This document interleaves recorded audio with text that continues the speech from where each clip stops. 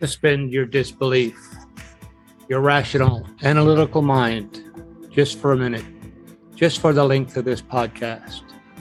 What if all I'm about to tell you is the truth?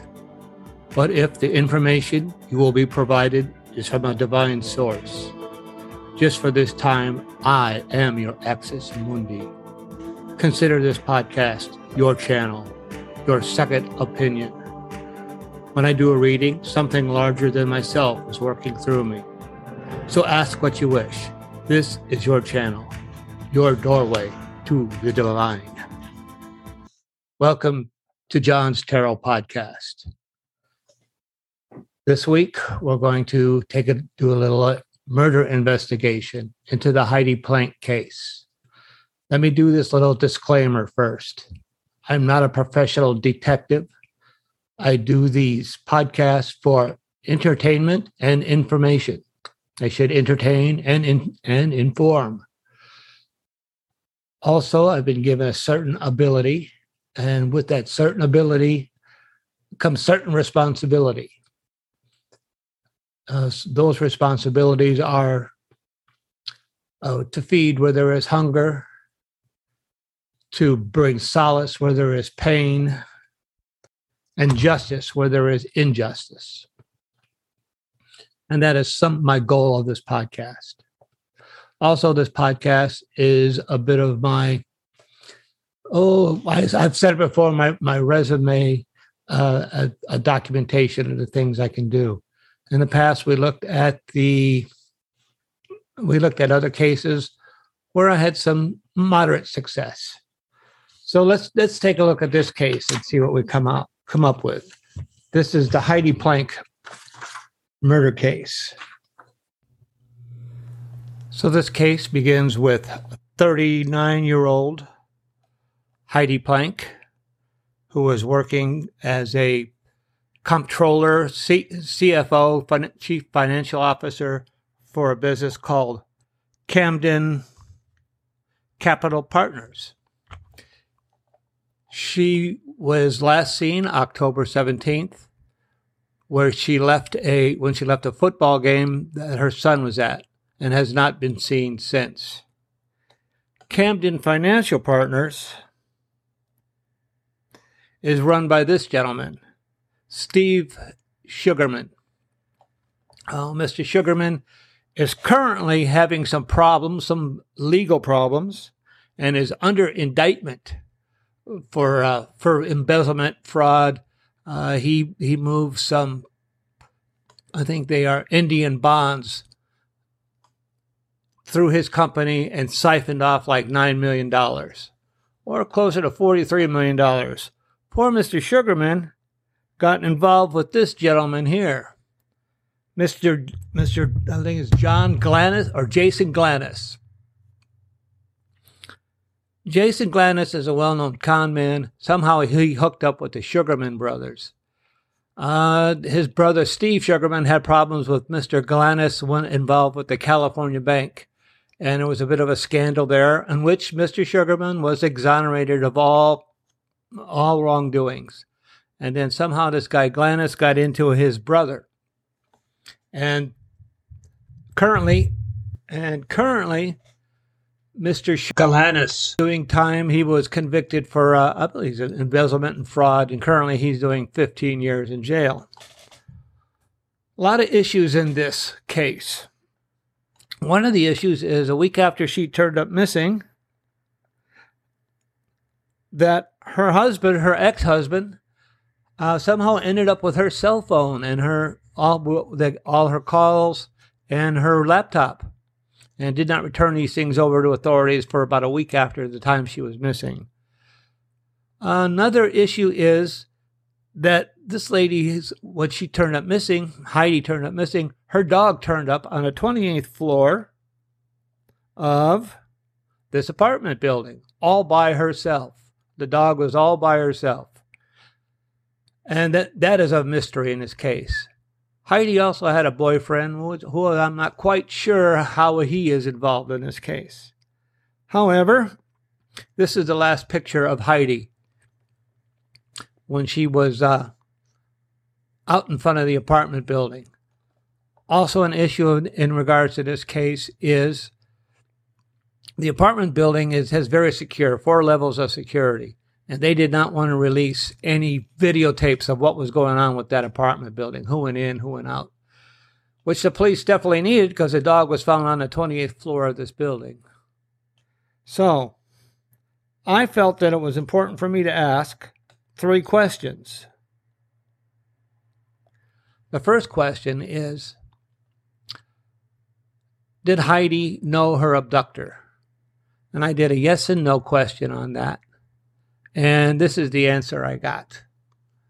That no, she did not know the person who abducted her. The second question I asked was, it was well known that Heidi was fearful of something, of what we don't know. So what was Heidi afraid of? Well, we see that Heidi here in a 5-card draw. She was a highly successful, highly driven person, as you can see with the Chariot. And that she was moving forward in her career and the things she was doing in her life. But obstacles, she had an epiphany. Some kind of knowledge came to her awareness that things weren't quite what she thought they were going to be, and things were never going to be the same as a result of this epiphany. In the past, we see Heidi working to build a career. We see the 3 of Pentacles. We see her building her career, help building the business. She really felt that she had a place in this business as she was moving forward. As she was moving forward, she felt she was moving forward and doing well in this business and moving forward in her career. The third card is the Moon, or what expected Heidi was, she was afraid of. She was afraid of not having any footing, not knowing as a result of this information she had gathered, not knowing where she was going, not knowing where the next step in her career was leading her. Now she was suddenly lost and unsure of her future. And then we see unexpected aid, or what to expect. Heidi was a person of special skills and abilities. We see with the 6 of Swords, ability to help people, but she was also knew where all the bodies were buried in this Camden Capital Partners, and all the money that was shifting in and out. She knew where it was going. She knew where it was coming from, and it made her a prime target. And then my third question was, this week information was revealed that they had finally obtained the information from the apartment building. They had finally obtained the videotapes. And my third question was, what did they see in the videotapes? And what I have here is the Ace of Cups, the Temperance card, and the 7 of Cups. And what I interpret that, what did they see in these videotapes? How I interpret that is, Heidi was definitely set up. She had a friend, and this friend had developed a relationship with her in regards to the Temperance card. So this friend kind of groomed her in this relationship.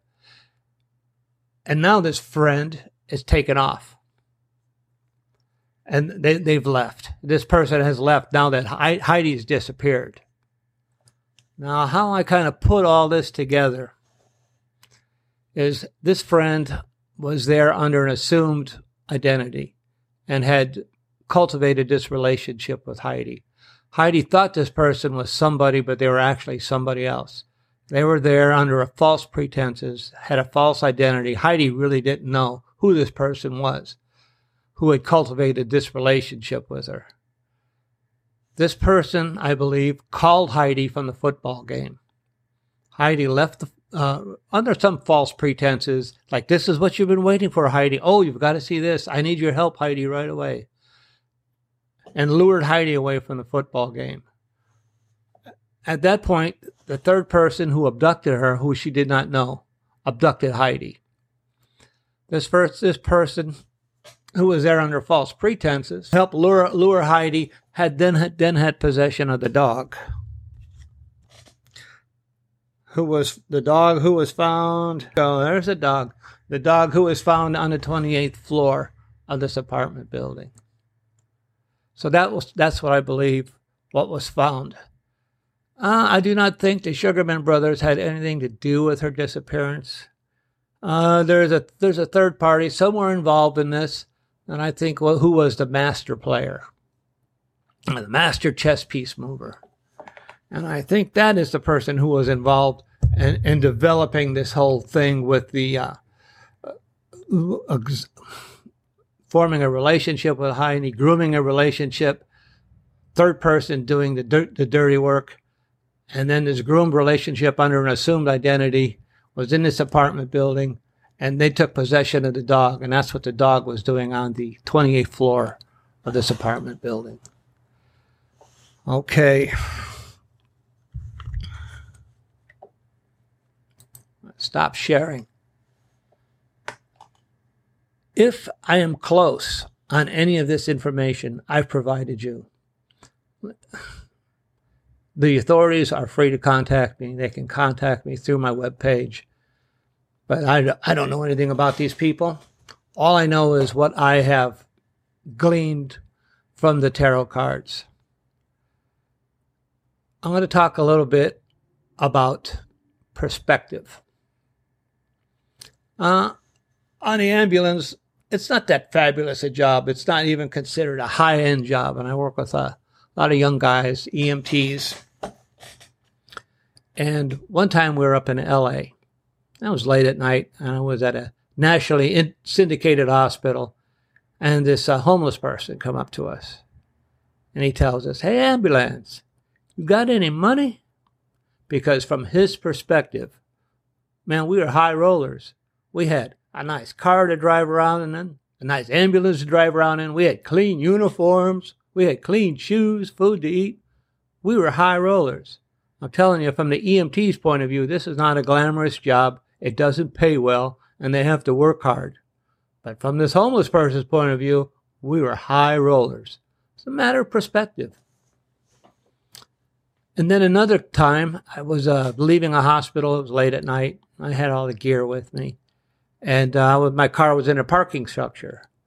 And this young guy came up to me, and he was apparently watching the parking structure. He was an employee there, was guarding the parking.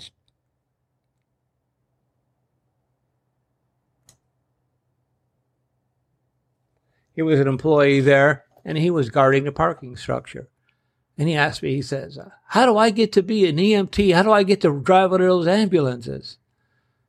I said, well, I gave him information on how we can do that. And a lot of it, you can do it. The education, we talked about in an earlier video with Mr. Camacho. It's not expensive. And usually this EMT job is looked at as a stepping stone onto something else. And I kind of told the guy, I go, "This isn't really a high-end job." He goes, "I don't care." He goes, "I just want to be something." So from his perspective, ambulance work was fabulous, exciting, and doing something. I gave him a little direction on how to find that. So no matter where you find yourself today, it's a matter of perspective. I've known this for a long time. Where you're staying, your position, it could be a palace or a prison, depending upon your perspective. Be grateful for the things you have today. If you have food to eat, a car to drive, a roof over your head, from many people's perspective, you're doing great. So, for this week, we're going to cut this one short, and I hope you enjoyed my little video this week. It was tried with a new camera, and I had the problems with it along the way, but I'll see what I could edit out of it. I'm using the cheapest gear you can possibly have and the cheapest software you can use, and hopefully I'm putting out a quality product that you all enjoy. So, for this week, I return you now to your normal consciousness, to your normal analytical mind. You could take the blue pill and wake up in your own bed and believe whatever it is you want to believe. Or you could take the red pill and we'll see how deep the rabbit hole goes. Okay, that's all for this week. Thank you very much. Bye-bye.